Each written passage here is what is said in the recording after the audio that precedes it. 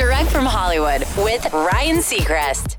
At a certain point in her career, Rihanna was known for churning out at least one album a year, almost like clockwork, which is why it feels like an ocean of time to fans between 2016's Anti and today, with still no solid release date in sight. But it turns out that's by design and due to a change in her philosophy. In the new Interview magazine, she explains, "It's only the last couple of years that I started to realize you need to make time for yourself because your mental health depends on it. If you're not happy, you're not going to be happy even doing the things that you love. I never want to feel like work is a chore. My career is my purpose, and it should never feel like anything other than a happy place." That said, Rihanna's planning on spending a full month in the coming days in the studio, so new music is on the way. That's Direct from Hollywood.